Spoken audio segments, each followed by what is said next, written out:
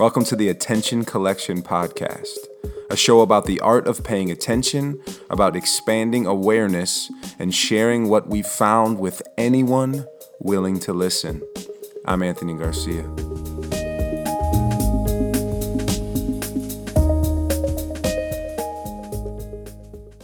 So over the last 6 episodes, I've attempted to make a case for taking time to pay attention to the life that is unfolding all around us at every moment of every day.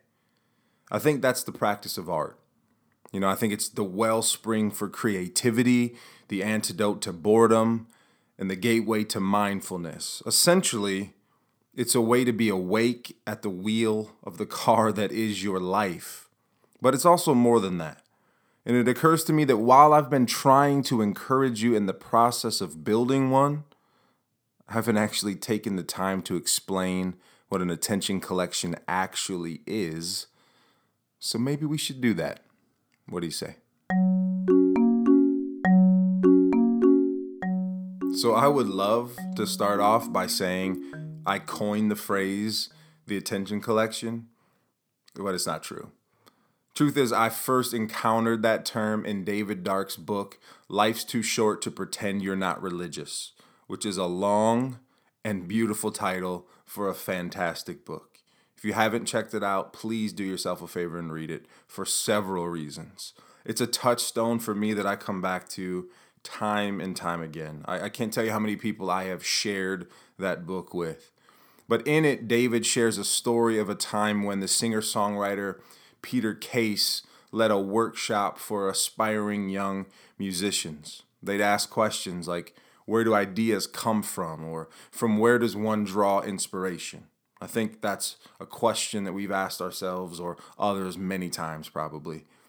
And Peter addressed this question with these words: the artist draws inspiration from a half-remembered remark, a billboard, an odd facial expression misperceived, a snatch of dialogue among strangers, or whatever's at hand.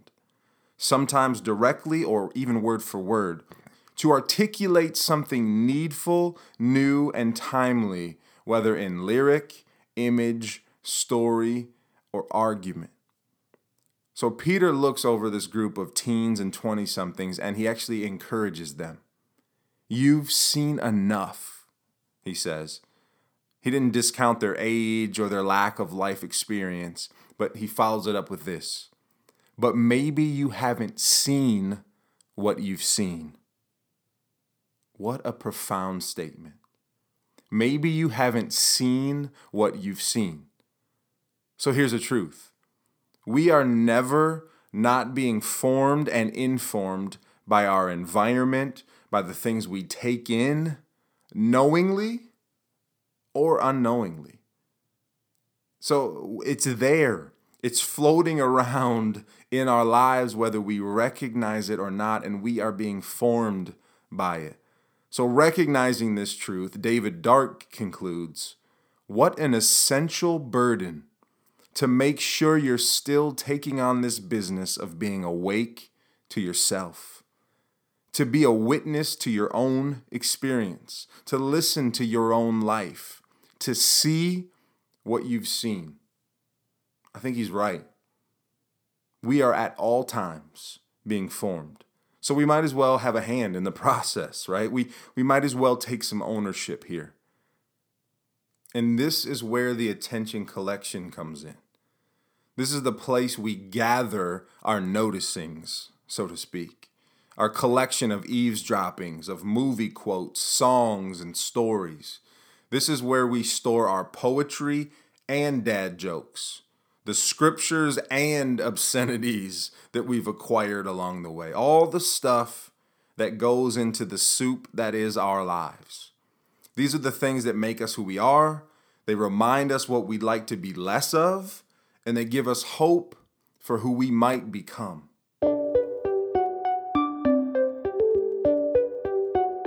So I'm going to ask you a question that I'll never get an answer to.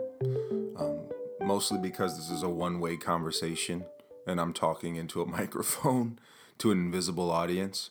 But here it goes. If we were to pop the top off of your attention collection to peek inside, what would we find?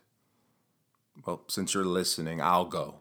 I'll do it, but I want you to think about it, okay? So here's me. If you were to pop the top to mine, you'd find 80s pop, the cheesier the better. You'd find some yacht rock mixing around in there. Listen, shout out to Christopher Cross. Sailing takes me away. If you stop what you're doing and listen to Sailing, it will change your day. It might change your life. That might be hyperbolic, but I'm sticking to it. You'd find some comic books in there. You'd find John Hughes films, every one of them, even the ones that he didn't actually write and direct, but he produced. I mean, just everything the man touched maybe didn't age so well in terms of, racial and gender biases. But listen, in its day, okay, anyhow, moving on. 90s hip hop and R&B. Hold it down. 90s hip hop and R&B all day, every day. Christian theology, NPR, Stoicism. You'd look around in there and you'd find some Buddhist philosophy. And then the few films that I'll list just scratch the surface, but I will submit them humbly to you nonetheless. Friday, Ice Cube, Chris Tucker. I mean, that's it. I will quote every line to you right now. I will do a 2-hour podcast of just me doing every line from the movie. Hitch, Will Smith. Sister Act 2, shout out to Whoopi Goldberg. Shout out to, just a stellar cast. Lauryn Hill. I mean, come on. And then, listen, I'm being vulnerable right now, so I need you not to judge me. Teen Wolf. I can't tell you how formative the movie Teen Wolf was. And I'm not even going to lie. I'm okay with Teen Wolf 2, featuring Jason Bateman. I'm all right with it. I'm here for it. All right? And then I'll throw a book out there, The Humans by Matt Haig. Read it. This is a short list, I told you, but a picture starts to form. You start to get the idea. I've been shaped in different ways by each of these inputs.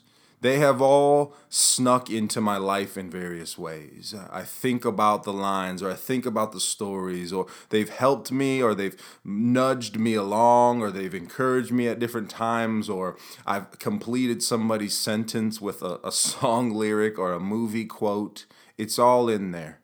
So what's yours? Art critic Josh Ruskin says, "Tell me what you like, and I'll tell you what you are." I think it's a stretch, but I think there's a lot of truth in that statement. But I also think there's another layer, and it's one that often goes unnoticed and therefore unconsidered. We are also shaped by the unspoken, by the nuance and neurosis of our families of origin, the places we grew up. We were shaped by the socioeconomic and cultural environments in which we grew up, by our circle of friends or the lack thereof. I'm here for the loners today. We were shaped just as much by what our caretakers and teachers didn't say than we were by what they actually said.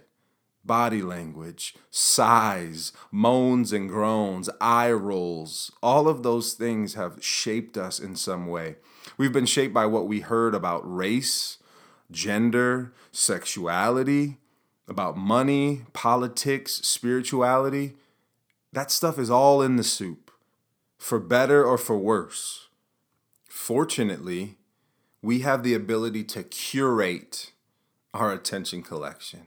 We get to decide what belongs, and we get to decide what needs to be put to the curb as well, but only after it's been noticed and examined.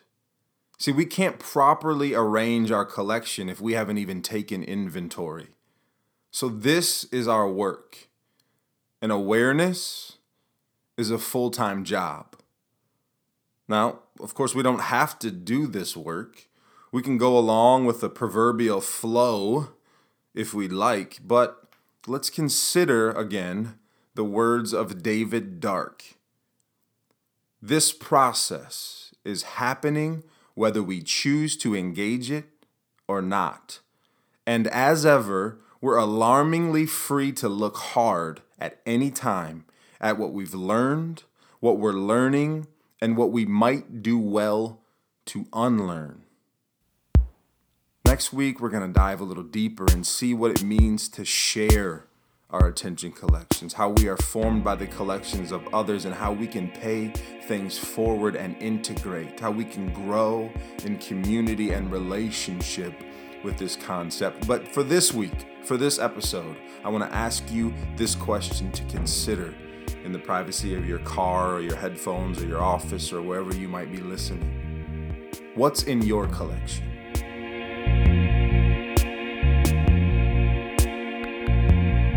So if you like what you just heard, if you consider this podcast a part of your attention collection, do me a favor. Share it with somebody and then hit subscribe in Apple Podcasts. And if you're feeling extra generous, go on ahead and give an honest, from your bottom of your heart, 5-star review in Apple Podcasts. Until next time.